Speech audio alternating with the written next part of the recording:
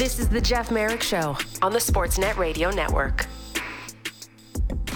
As I mentioned, Elliot joins me in hour 2 from Hockey Night in Canada and 32 Thoughts. Meanwhile, he is the co-host of the Morning Skate on NHL Network Radio. He is Gord Stellick, who I'm sure can regale us for hours on with stories on Börje Salming. But time is our enemy today, Gord Stellick, so we're only going to be able to squeeze in a few. First of all, good afternoon, Gordy. How are you? I am good. Am I supposed to be like Elliot eating lunch while I'm on the air as well? I'm not sure. I'm used to you walking around the city of Toronto or maybe walking around an arena with the sound of glasses, pucks carrying off either crossbars or plexiglass, ambient sound as we call it in television and the media industry. So feel free to prepare your lunch, maybe pour a drink, flip on the television, see what's on because we're used to something in the background when Elliot is aboard. I want to get to some of the games last night and some of the teams and the weekend coming up. But I want to start by talking about Börje Salming. And there's a lot of different ways you can measure toughness. There is, there's the toughness of, beating someone up, being physically stronger than someone else. There is that type of toughness. But Börje Salming, I think we all feel, had an even more challenging type of toughness. Or maybe, I shouldn't say that. He had a more profound toughness about him that he was able to withstand every slash, every cross check, every high stick, every punch, every mugging, every hit from behind, anything that the NHL, and a lot of it revolved around the Philadelphia Flyers, and the Mel Bridgman story is awful. He was able to absorb all of it and not change at all and kept coming back. When I say the name Börje Salming, what comes to your mind, Gord?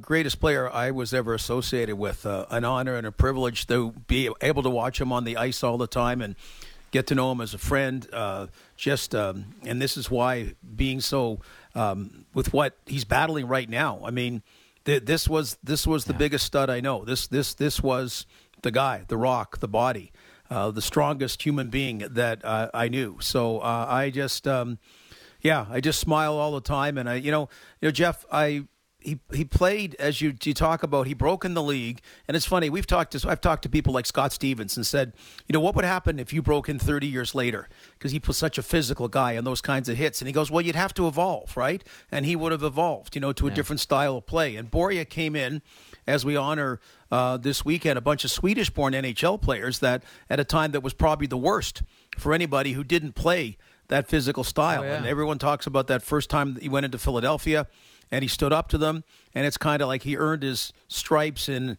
we're in an era now of no bullying and no whatever, but Börje earned it, and the game evolved, and his style just moved with any style that went out there.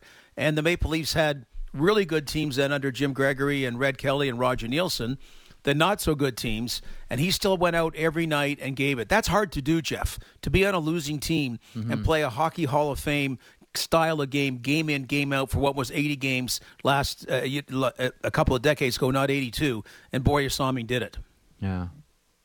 I've always said one of the best compliments you can pay any hockey player was, we were having a conversation about Brad Marchand, and I was saying, he could play in any single era. He could play when it was clutch and grab. He could play in the 70s when half the league should have been in prison. He could have played in a low-scoring 2-1 league in the 1920s. He could have played in the Hap Day trap Toronto Maple Leafs era. He could have played in any single era. And I say the same thing about Börje Salming, and mainly because A, he could skate, and 2, this guy was just a sublime athlete. Share some of the stories about, Börje Salming, going to the morning skate, then going skiing all afternoon, and then, coming back to Maple Leaf Gardens and, getting, 3 assists and a goal of his first start of the game. Well, and it's funny you mentioned he came over with a guy named Inge Hammerstrom, who 20 years later, Inge would have been a phenomenal player, but he was a guy that era wasn't conducive to him. And ironically, he became a valued scout of the Philadelphia Flyers when he retired, the same team that basically kind of almost ran him out of the league when he started. But a lot of guys fell by the wayside. I shouldn't say a lot. Some guys, because Börje played hard and he worked hard. He played hard on and off the ice. Okay. And I just, and I can think of coming in just before curfew at the Marriott Hotel and all of a sudden quickly putting coins in the thing to get potato chips and crap like that, the stuff I ate, and it showed on my body, where Börje, he was impervious to it. And one I remember that was kind of defining was, first sports bar I ever went was in St. Louis. It was Jackie Smith's Sports Bar, the old tight end for the St. Louis Cardinal football team. And I was there with, actually, Dale Talon was doing color for the Leafs. That's how long ago it was. He was on radio for about a year and a half. Wow. And we, the Leafs, had lost something like a close game, say 3-2 to the Blues that night in St. Louis. And back when guys really gave thought to picking the 3 stars, unlike how they seem to do it nowadays, Börje was, I don't know if it was the first star, but one of the 3 stars that night picked by the opposing team. And he played that well. Like, he was the best player. And so we're at that establishment. And then the bartender, she goes, "Oh, wait, you guys are with the Maple Leafs, are you?"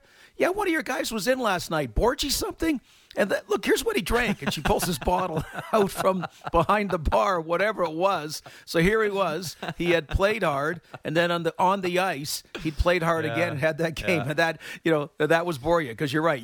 The coaches gave him a skate off in the morning because he was a veteran player, played a lot, and then someone saw him on the ski slopes on the day of a game, right? So the point of having the morning off skate was to get some rest, but he took it to go skiing. So, there was a guy that he pushed the envelopes in a lot of ways, some things, but just magnetic. He was a Swedish James Bond. I call him the Swedish James Bond.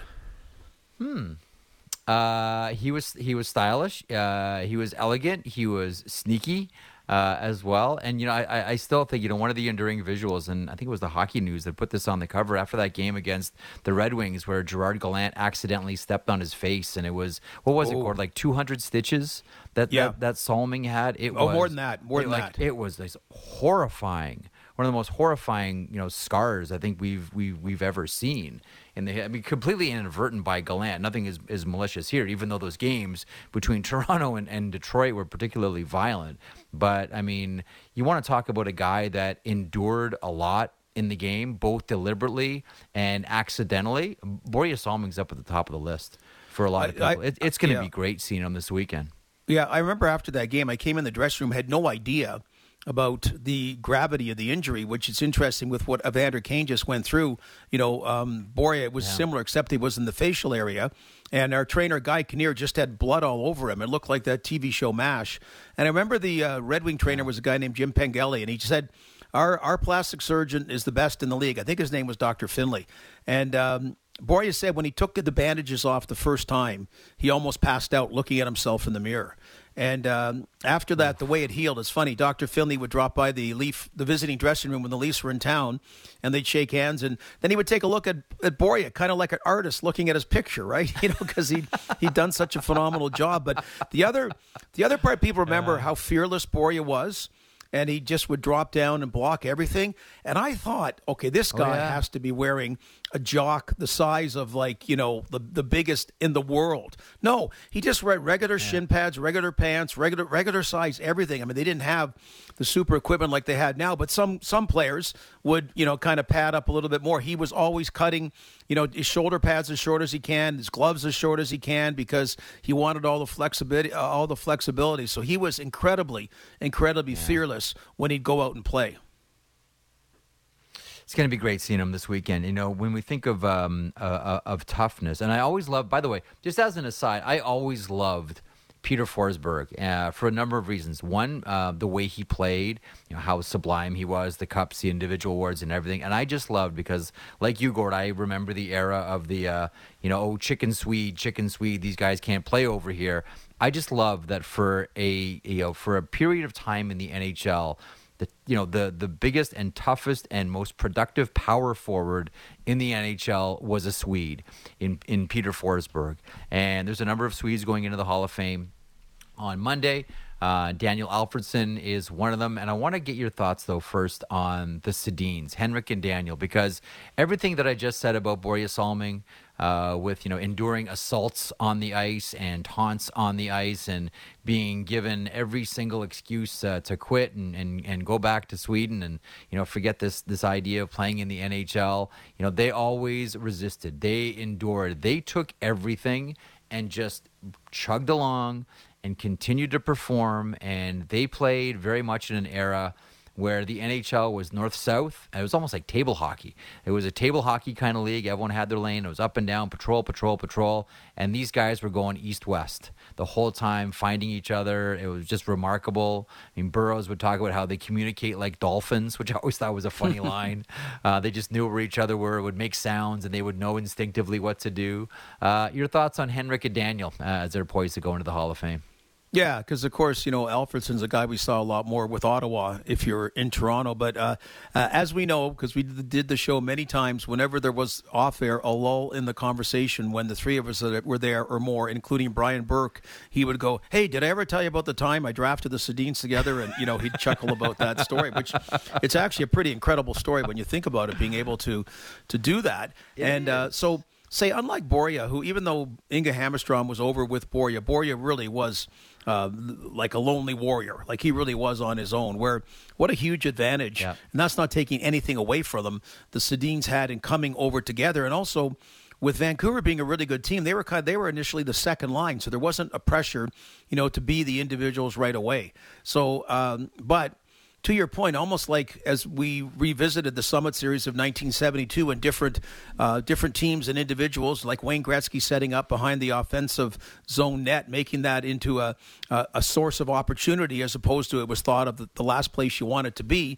That's kind of what the Sedins did, and just, remarkable about this, as you mentioned, this instinct that only the two of them could communicate and had that made it neat, the sixth sense that they had.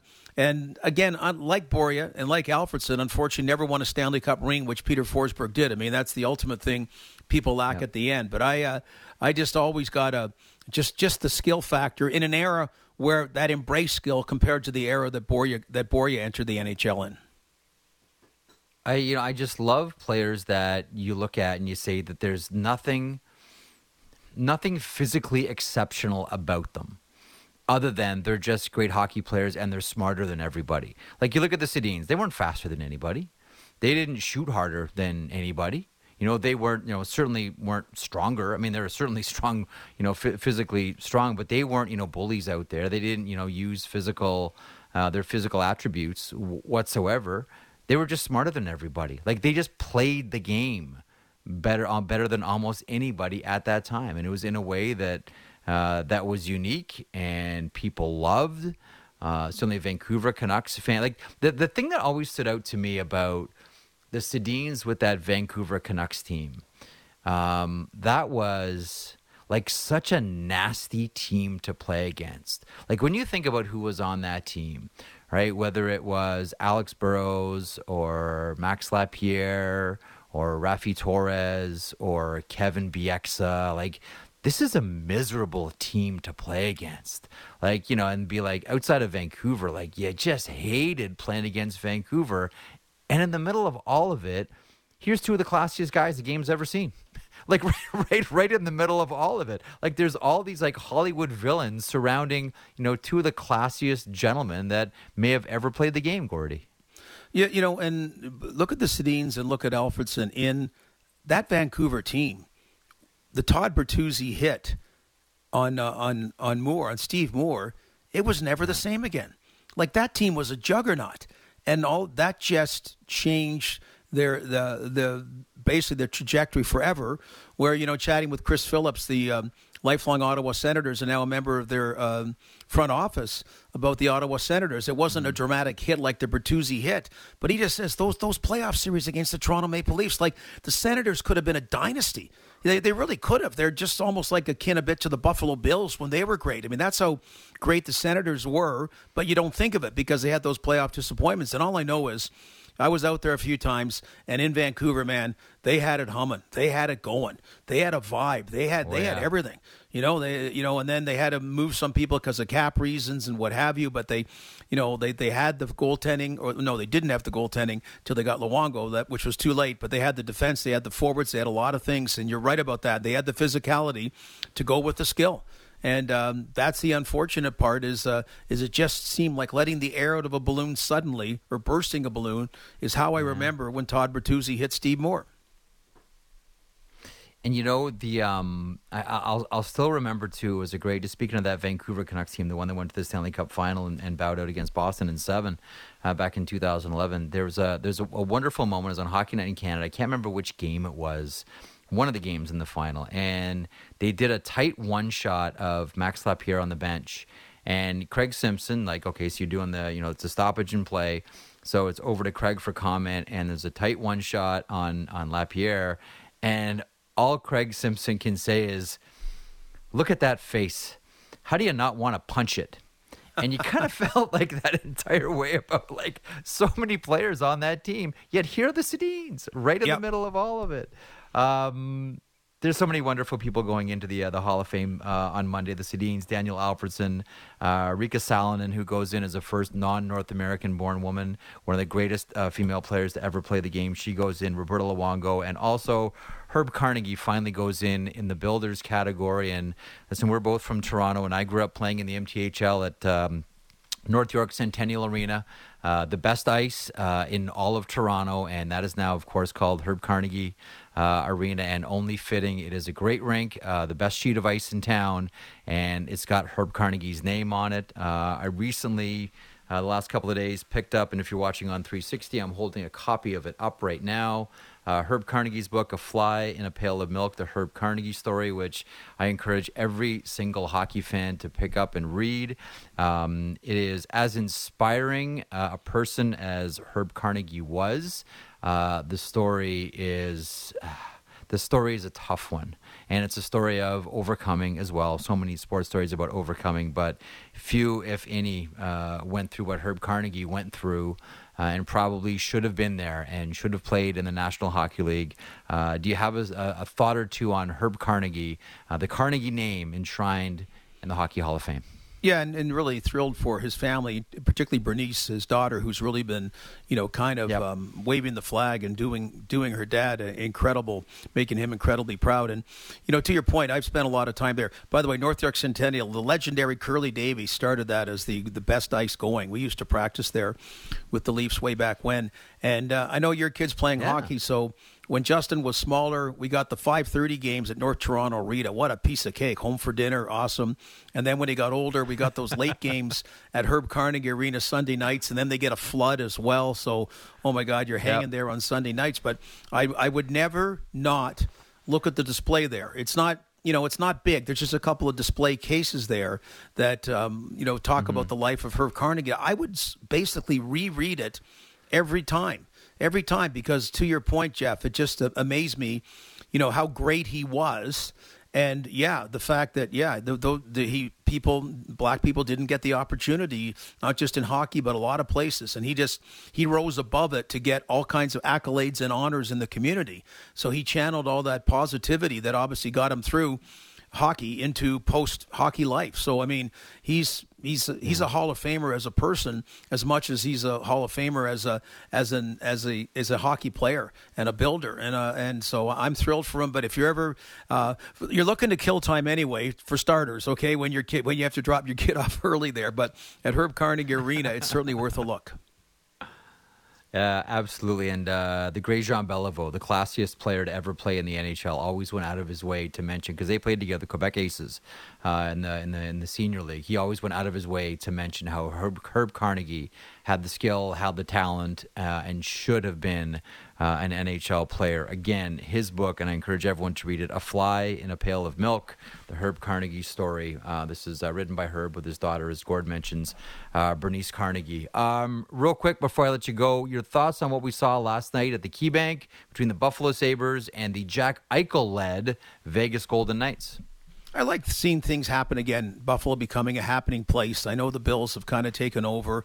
I like the human side of Jack Eichel, to acknowledge his feelings were hurt. That's not sucky. I like that, And I still maintain last year that the number of people that actually booed is less. It's disproportionate because the noise, they're vocal. And I have to think there's some appreciation, what he brought to Buffalo for a bit, and the hope. And now the trade is working out for the Buffalo Sabres as well. Man, to go back to your old stomping ground and do what he did. And you mentioned the 2 breakaways early on, so I know he got 3 goals in the third period. The third was an empty netter, but he was a happening guy throughout the game. And I just like seeing those kind of stories, and maybe as he comes down the road more, the booing will dissipate, and the Sabres become more of a better team too, and a contender, and appreciate what he brought there. But boy, the Vegas fans are going to appreciate what a healthy Jack Eichel's going to bring there. That's for sure. I just wonder, too, about the Buffalo Sabres. Final thought on this one. I just wonder about the Buffalo Sabres, Gord. We've seen them have hot Octobers before. We've seen the Sabres get out to the great start to kick off the season. I just hope this isn't another, because now they've lost 4 in a row, another, November swoon for the Buffalo Sabres, No, absolutely.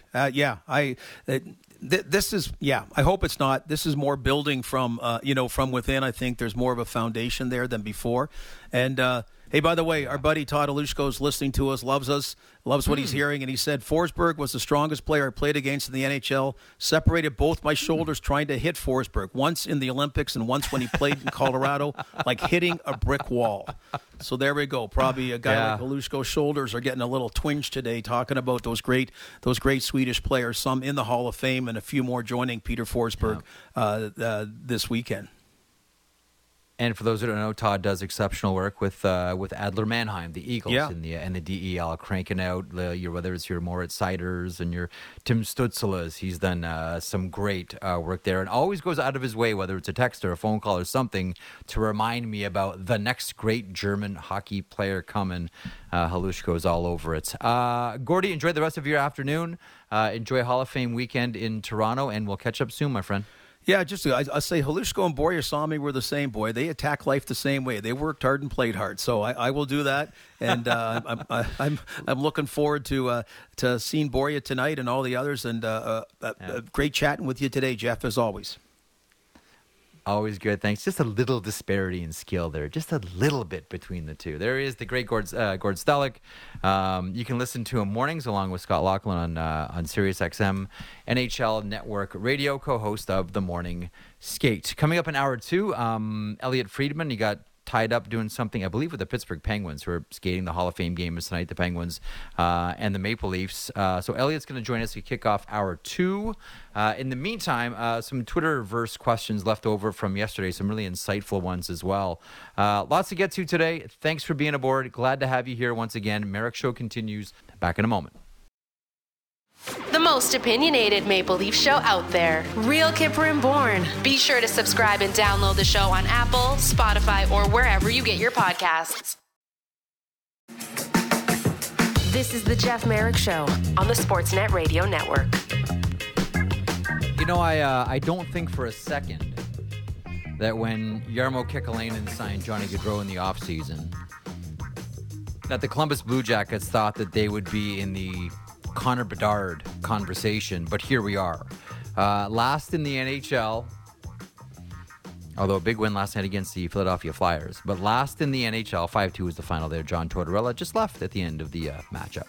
5-2 was the final. They're last in the NHL, and the news today, and we saw Zach Werenski leave the game yesterday, attempting a hit, goes crashing into the boards. He has a torn labrum. He is out for the season. That's awful for the Blue Jackets, obviously, who we were under the impression were looking for, maybe one more defenseman and maybe a center as well to try to get back into this thing. Now you wonder what the decision is going to be for the remainder of the season. Again, you can't tell players to tank. They won't. Case in point there, the Arizona Coyotes. We'll talk about them a little bit later on in hour 2, who all of a sudden are in a wild card spot. But now out Werenski. Still need a center. Now you need 2 defensemen. And you're getting questionable goaltending. Again, I don't think for a second that this team considered being in the Connor Bedard sweepstakes. But even if it's not Connor Bedard, even if it's Adam Fantilli, who's pretty good consolation prize, ask anyone watching Michigan games these days, there's a lot of reward for being bad this season. Whether you're deliberately bad, see Arizona, see Chicago, teams that have structured it this way, although Arizona's thrown a wrench into things, or you're bad by accident. and not necessarily by design. And that's where we find the Columbus Blue Jackets right now. That's tough. Zach Werenski out for the season, torn labrum. Ouch. That stings. Matt Marchese, our producer, joining me once again. How are you today, Matty? I'm good. Adam Fantilli, good Nobleton boy. You couldn't resist. Right? Couldn't resist. My hometown. Couldn't resist. Adam Fantilli, a stud in the GTHL, who in that final OHL Cup game was his Red Wings against Shane Wright, Brennan Othman's Don Mills Flyers. It was won by the Don Mills Flyers, but leading up to that, like, Fantilli was possessed, was a beast. Best player in the game, hands down. Sort of lived in the shadows of other players in the GTHL, but this guy, like, whoever doesn't get Connor Bedard, like, it's okay. You're still getting an elite level player, like super elite in Fantilli. Right now, if you don't know, he plays for the University of Michigan Wolverines and is ripping it up. Anyhow, some Twitter questions left over from yesterday, right? Yeah, there's lots of good ones. So I figured we get to them today. What do we got? All right. This one from JG. Extreme thought. How do you feel about a dotted blue line? There would be no barrier to entry into the offensive zone, but once the puck crosses the blue line, it then becomes solid. Holding the line remains intact for special teams, but a free-for-all to actually enter the offensive zone. So once you make the zone entry, then it turns solid? Yeah. So basically, to get in, you can fire the guy. You can have a guy sitting in the zone while you're in your own end, and it wouldn't be offside. But once the puck actually gets in, then the line becomes solid. Okay. So basically, no offsides until it comes out. No offsides, but it becomes a zone once the puck enters. Yeah. On initial thought, I like the idea of getting rid of the blue lines to begin with, so check mark there. You see, I always wonder about the law of unintended consequences with all of these things, right? Because we're all on the same page about the Matt Duchene offside. They need to have video review for this, and this can't stand, and blah, blah, blah, blah, blah. And now we all hate the video review for the offsides. now we all can't stand it. I'm sure there's something in here that falls under a law of unintended consequences. I just can't think of it right now, but at first blush, I don't mind it. Namely because I don't mind the idea of someone just hanging out beside the other team's net. Because, the traditional thinking is always, oh, he's just goal sucking. You got to get rid of goal sucking. Well, goal sucking forces you into a decision. Like, I think we need to be, as a sport, I think we need to force players into more decisions and force teams into more decisions. And in this case, your decision is, do you put someone with that player that's essentially standing beside your goaltender while the puck is in the other zone, in the other end, or do you take the player advantage? Do you take the 5-on-4, knowing that if the puck turns over, it's a quick pass up and all of a sudden breakaway? Yeah, it's interesting because I'm just thinking about scenarios. I like it. It forces a decision. I like that a lot. I mean, my answer ultimately is always just get rid of the blue lines. And my thought process behind it is this. Maddie, if hockey didn't exist, okay, if there was no such thing as hockey, and I came to you with a very primitive idea for this sport and said there's going to be a sheet of ice and there's going to be players on each side, there's going to be two nets, it's going to be played on skates, and there's this, little round rubber thing called a puck. That's the basis of it. Now, you go make the rules. Would you make offside? Would you create offside? Like, would that be part of the rules package that you made? Firstly, I would say that you were crazy because who would play on a sheet of ice with a circular rubber disc? But no, probably not, because I mean, especially now, we're all about entertainment, right? And you want to see, like you say, people make decisions and score goals and make plays. And I think you're probably right. I think I like this idea, to be honest with you. I think this is really good because it avoids a lot of, there are, the Cole Sillinger goal comes to example, the one that was called back. It was a brilliant individual display. It was from about a month ago, and it was called back because it was offside. So, but here's the thing about it. So let's say, okay, I'm just going through this in my head. So let's say there's a player in the offensive zone. The player gets past the puck, and all of a sudden there's an offensive zone. What happens when the puck comes out and everyone's trapped in the offensive zone? You just dump it right back in. So really, are you creating the zone? No, you're not. Yeah. Because no one has to exit. No one has to leave. Yeah, that's true. Have you ever something about it that I didn't like, and that's what it is. Yeah. Have you ever thought of the ball hockey offside rule? I think you know what that is. Yeah, the minute you cross the blue line, all of a sudden the offensive zone goes back to the red line. That becomes the complete offensive zone. Yeah. That is the ball hockey rule. No, what I mean, I think we're just dancing around the issue here. Offside. Get rid of offside. Yeah, just get rid of it. Okay. Get rid of it. Like, okay. I mean, how many times you said, "Oh, I can't wait to go watch the game tonight"? Why? Oh, this team's great at zone entries. They're great at not going offside.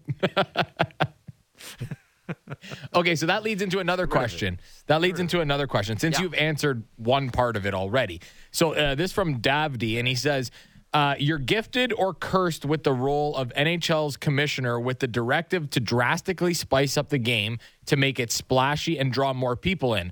After changing the ice color to bright green, what 5 changes do you make to make the game more interesting? To make the game more interesting, well, I've one of the things that I've lobbied for the past few years is the penalty kill idea, where if you kill a penalty, your player comes out of the box. I think anything you can do, like what I'm always interested in is what can create momentum swings.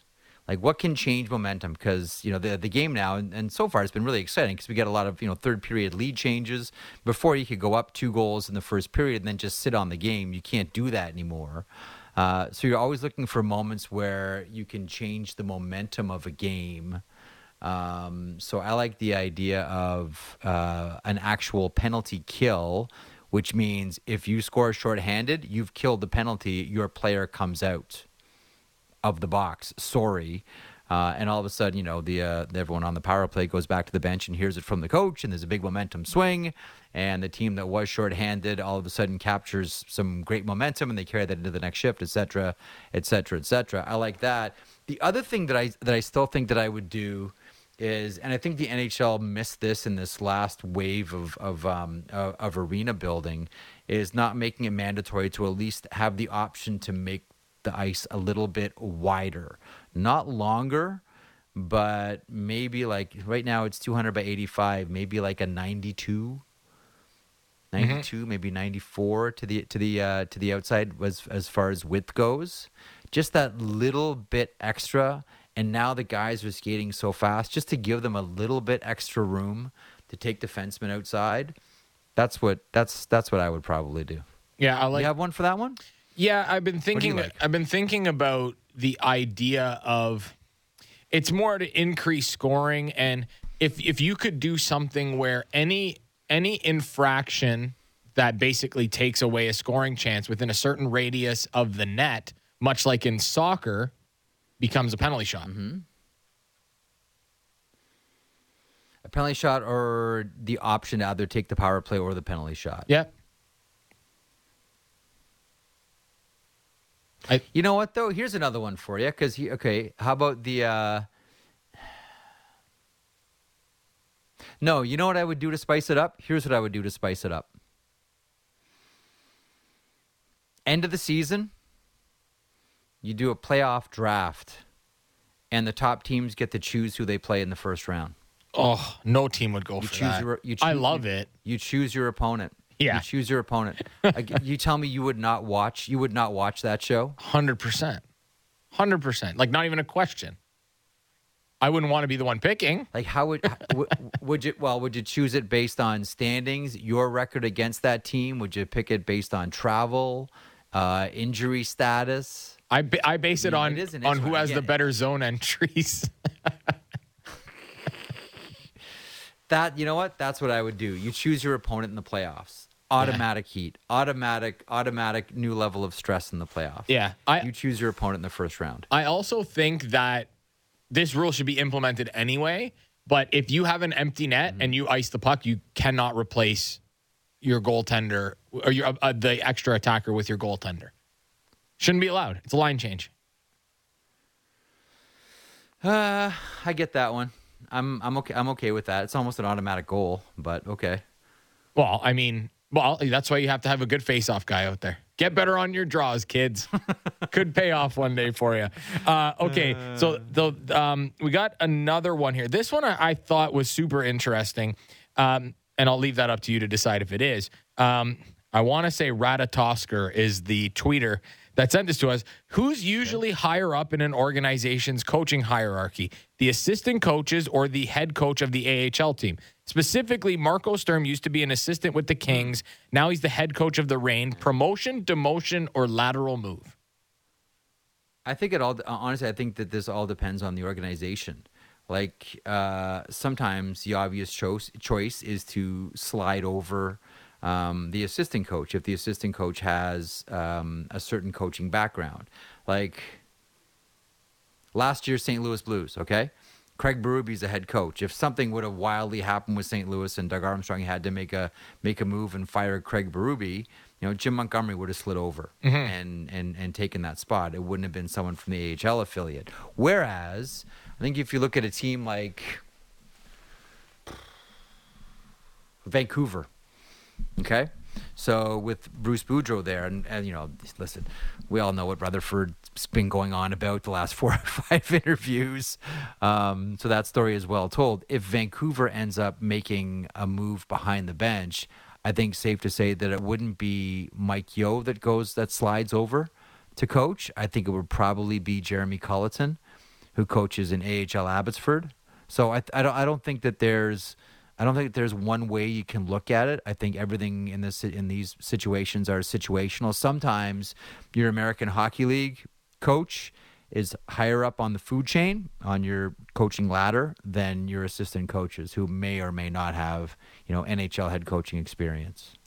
My thing would, and I don't disagree with any of that. I just wonder about having head coaching experience, period, if that means more, because there are some times that a coach gets fired, the assistant coach slides over, and he has no head coaching experience. So does that help in as an interim guy, if you are in the case of Marco Sturm, who's now a head coach? Because those are two entirely different things. As you know, a head coach and an assistant coach, and having that head coaching experience, I just wonder how much that plays into decision-making with front offices in the event that they need to let go of a coach. The interesting thing is, too, is you have a different personality when you're a head coach. And this is why sometimes it doesn't really work when the assistant coach slides over, because, the assistant coach is sometimes there to play ambassador or goodwill between the player and the coach. Hey, this is what coach was trying to say here. I know he was a little bit heavy on you, but, really he's got a lot of things to juggle right now. And here's what he believes in you. He loves you, but this is what he was getting at. This is why he was behaving this way. And then when that assistant coach all of a sudden takes on the role of the head coach, there's a certain responsibility and a certain, like every coach has a performative element to their coaching now when they take the lead reins. And sometimes the players will look at that coach sideways and say, well, hang on a second. Like 2 weeks ago, you're like inviting me over for a barbecue at your place and you're like, nice guy Eddie. And now all of a sudden, this guy's bag skating me and he won't even talk to me and the door is closed and I can't it's like there's a sort of element of, this isn't really who this is. When you shift from becoming an assistant coach to a head coach, and players can kind of look at you sideways, like I'm not sure that I'm buying the act here, which is always why it's easier to go as an assistant coach to a head coaching role with a different organization, not necessarily your own. Yeah, I like that, and I do think that head coaching experience does add a lot of value to the resume. And you kind of touched on this last question, but we'll maybe get a couple minutes in depth here. I know we only have a couple left, but the Sabres, this is from Dan Kerwin. The Sabres are beginning their annual November swoon again. Youngest team in the league, but will talent alone pull them out of it this year so that they're still playing meaningful games in 2023? Okay, are you asking my head or are you asking my heart? Not your heart, because I know what your heart wants to say. My heart wants the Sabres to be really good. I've been saying that my whole life, going back to when I was little Jeffy used to watch the Buffalo Sabres and the French Connection. I really want Buffalo to be really good, but my head says no, that they're still not there yet. And I think that the organization realized that, recognized that in the offseason, where it was, sure, they brought in Eric Comrie. But other than that, it was just all about re-signing, and this was, of course, led by Tage Thompson and then Matthias Samuelsson, just cementing what they had before they started to add to it. Like looking at the landscape and saying, okay, we're not there to hang with, Toronto and Tampa and Boston and Florida. We're still maybe at least another season away. Like this is what the Sabres recognize. This isn't what I'm just thinking. So I think October was great for him. It was a really, really fun ride. Anyone who follows and measures the game by underlying numbers and analytics will tell you that everything that we were seeing was unsustainable, specifically the net minding. You've lost 4 in a row now. My head says, yeah, it was all a mirage. Don't believe your eyes. But my heart says, no. I want that to be real, please. Because there are every now and then. We think of a Anaheim Ducks Bruce Boudreau team. We think of a Colorado Patrick Waugh team, a Bob Hartley Calgary team. It has happened where the underlyings are awful, but the team is good. And I was just kind of hoping that Buffalo was going to be that team this season. Thanks, Maddie. Thanks for the questions as well. Merrick Show continues. Keep it here. Discussing the biggest stories that matter to Toronto sports fans. The Fan Morning Show with Ailish Forfar and Justin Cuthbert. Subscribe and download the show on Apple, Spotify, or wherever you get your podcasts.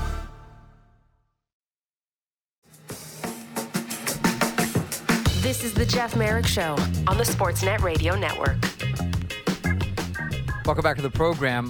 New Jersey Devils taking it to the Ottawa Senators yesterday, 4-3 in overtime. It was Nico Hischier with a pair of goals, including the overtime winner, a real nice tip on that Dougie Hamilton shot. It's almost to the point where, penalties are kind of an automatic almost. It's pretty close you're going to get to one in overtime, and that was the difference yesterday.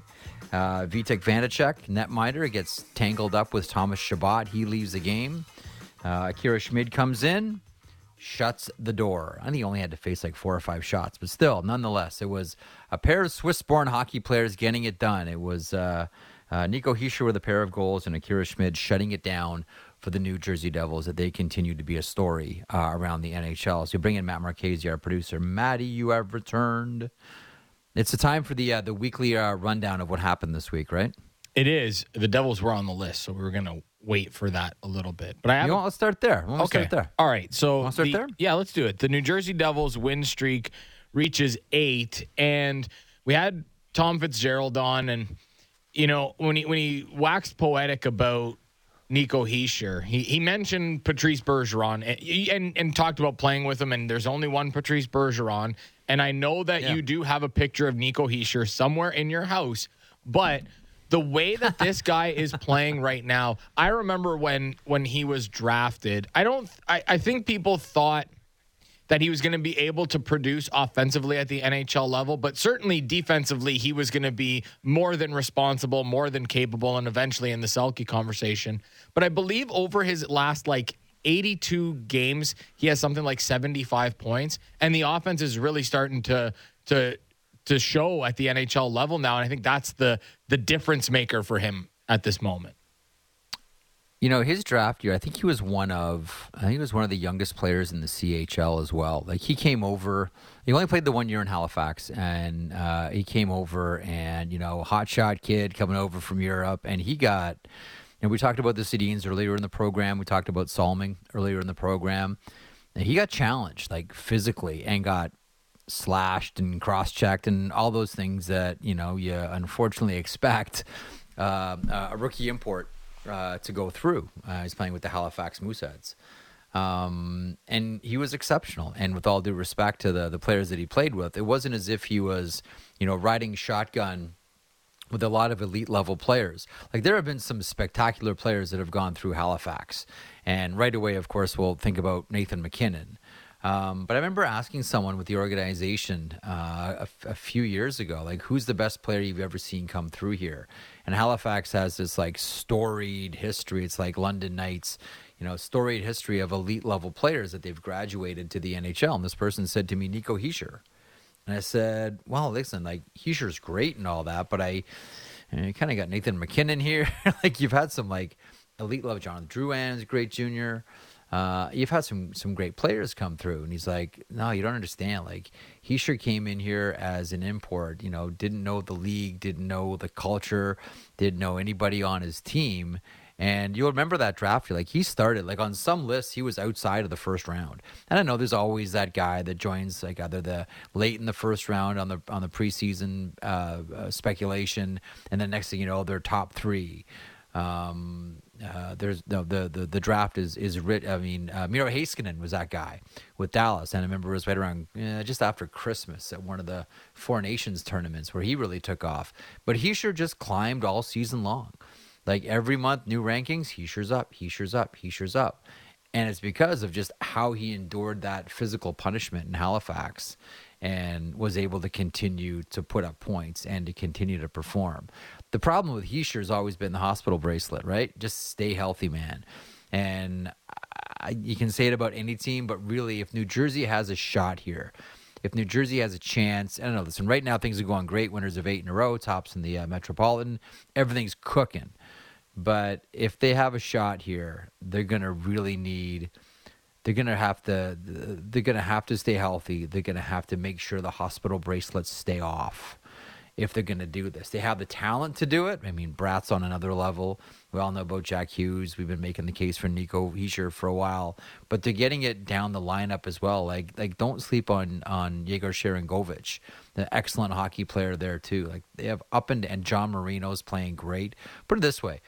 You have Damon Severson on your third pair, right? Like you look at the right side, Hamilton, Marino, Severson. When you have Damon Severson as your third pairing defenseman, you're doing something right, Maddie, and they look good. The only question, the only question I have about New Jersey is, are they big enough, A, for the grind and B, for the playoffs? But other than that, this team is just loaded with skill, and now that they're getting the saves, you're seeing why this team was so frustrated last year when essentially it was, pretty much the identical team, but they just weren't getting a save. This year, they're getting a save. Yeah, and hopefully Vitek Vanacek's not out for a significant period of time. Just on that Nico Hischier Halifax team, do you know how many players, you talk about, the team was, it's not like he was riding shotgun with anybody.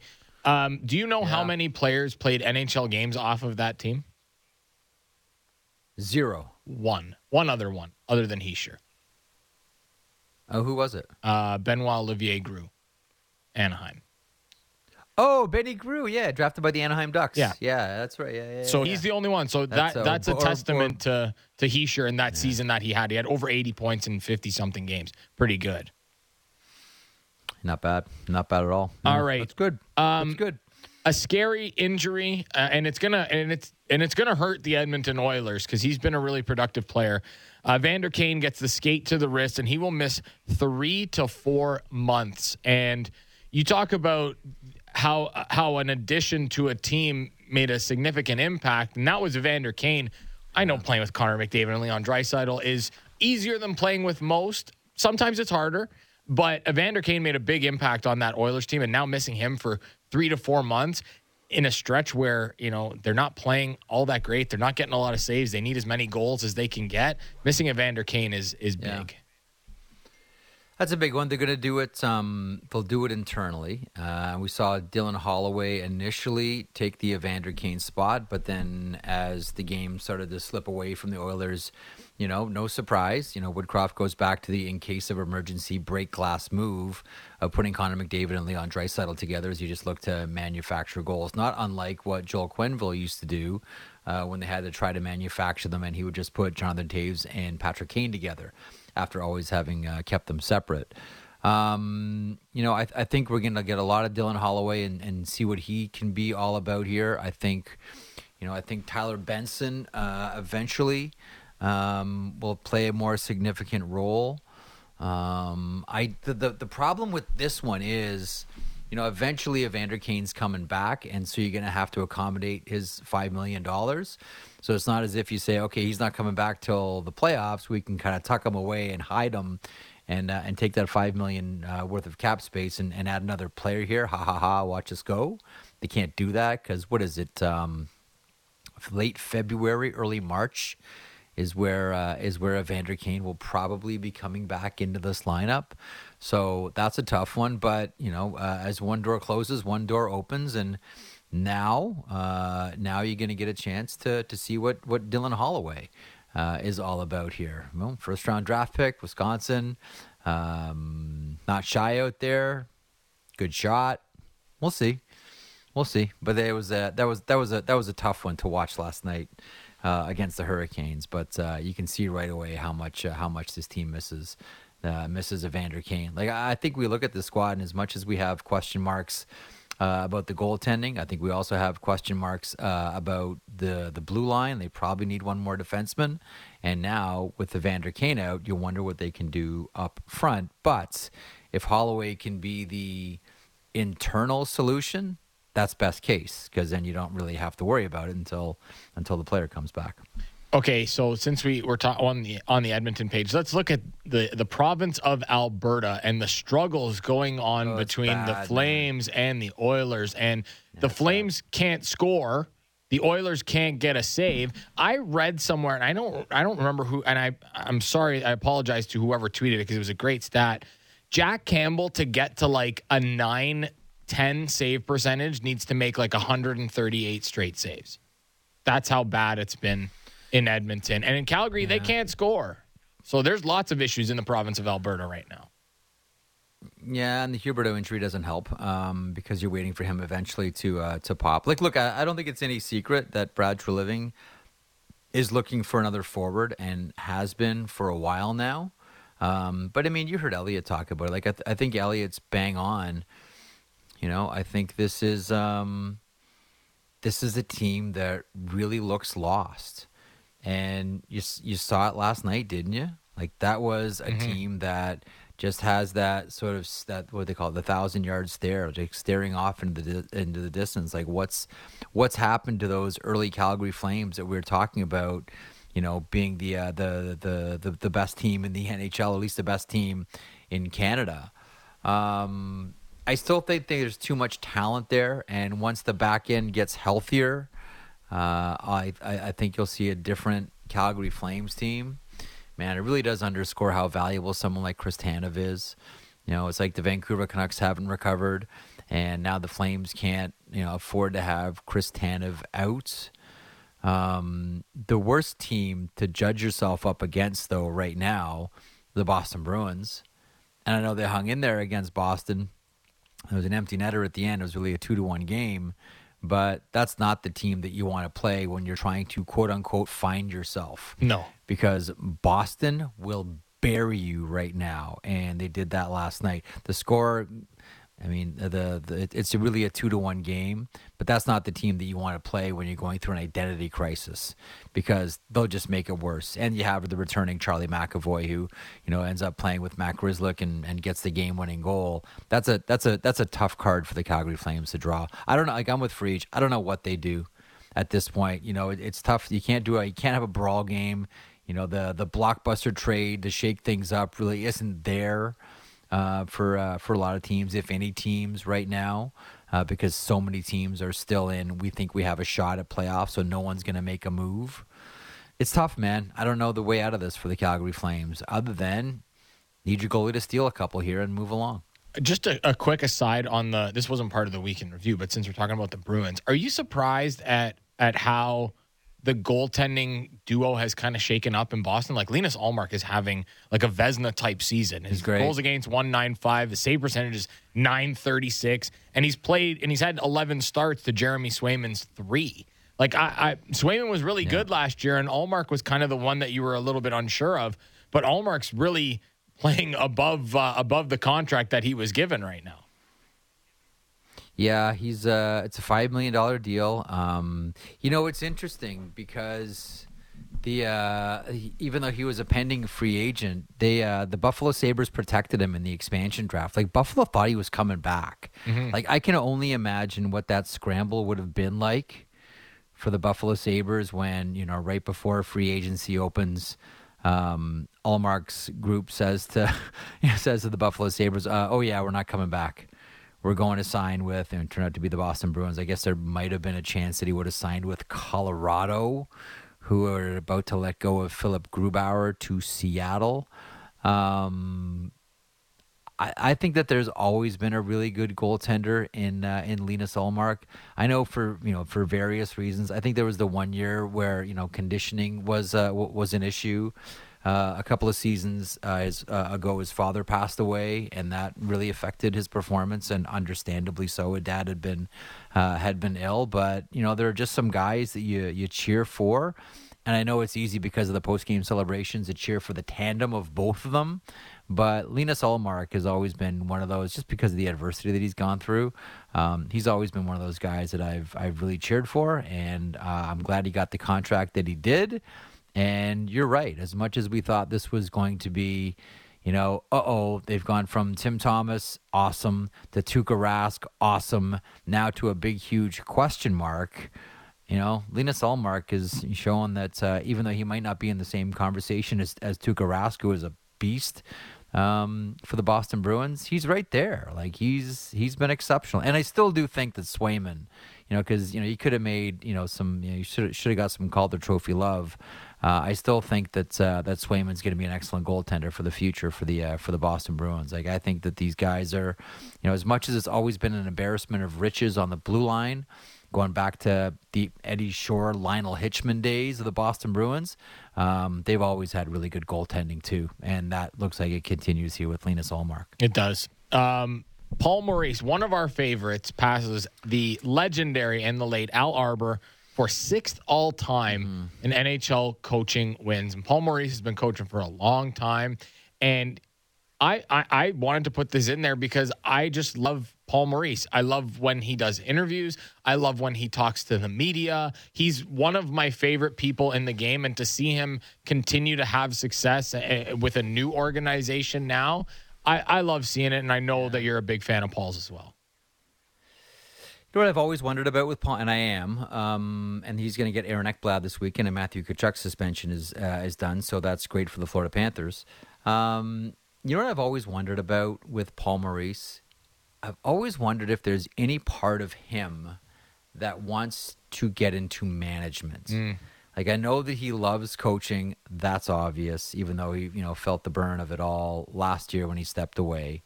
And that might have been just, to maybe to do a favor for the Winnipeg Jets. But still, I've always wondered if Paul Maurice, because he does have that kind of brain, much like we wonder about Barry Trotz one day becoming a manager in the NHL somewhere, I've always wondered that about Paul Maurice, because he does have that kind of brain. He's a very, very smart guy who's a hockey lifer and understands hockey at a lot of different levels. I know he needs to have that, I have my hand on the competition here. Like, some guys just need the charge of a win and a loss, and not from up top, but from right on the bench. And Paul still seems to have that unquenchable thirst for it. I just wonder if one day management is in Paul Maurice's future. Who was the last coach that we've seen make the switch to being a full-time GM? Because I feel like it's been a while since we've seen that. Like, a long-time coach that ends up becoming a GM. Like, Pat Quinn obviously comes to mind, but off the top of my head, Sutter, yeah, that's true too. So, I mean, it doesn't happen very often. No, it's one or the other. I mean, I think we're evolving away as well from the, you don't necessarily have to have played the game in order to be a manager. Like, there's one thing to be able to play the game, and it's another thing to be able to think the game. And, I think you certainly have to have a knowledge of what the game is all about, but I don't think you necessarily have to have played in the NHL to be a successful manager in the NHL. I mean, how many times did you hear? I mean, Jay Feaster heard it a ton. Oh, curbside lawyers trying to be a manager in the American Hockey League. Okay, he wins the Calder Cup. Oh, Jay Feaster. Okay, curbside lawyer. I get it. Haha. Curbside lawyer. He's going to try to win the Stanley Cup. Wins the Stanley Cup. Yeah. Like, then now it seems as if more and more you don't necessarily have to have played in the NHL. I think you have to have a background in hockey, but you don't have to have played the game in order to manage a team or I would even argue coach a team. But that's for a whole another conversation. But I think the game is evolving more towards people who can understand the game and can think the game, as opposed to, did you play? Did you spend, hours shooting, frozen cow patties off the side of a barn in Moose Jaw? Like, I look at someone like Eric Tulsky, for example, or even Kyle Dubas in Toronto. Like, people that, I think Tulsky is going to be a general manager in the NHL one day. He interviewed with Chicago and got really deep into the interview process there. But, I mean, he's one of the smartest hockey minds going and has a diverse business background as well. And there's someone that, didn't play in the National Hockey League last time I checked. So I think we're going to start to continue to see more of those. I mean, it's happened in other sports for years. And like many things, hockey is always the last sport to get to that dance. It's the last sport with analytics, last sport with a lot of progressive hires, and specifically to say, you know what, even if you didn't play in the NHL, that doesn't mean you can't be a manager here. Thanks to everybody who participated in the show this week, and our guest today, Elliot Friedman, as always, from Hockey Night in Canada, and Gord Stellick from NHL Network Radio. Frank, Jen, Lance, and Matt, thank you very much for the week that was. Enjoy Hall of Fame weekend. Should be a great one. Monday will be special. Merrick Show returns noon Eastern. We'll talk a lot of Hall of Fame that day. Have a great weekend.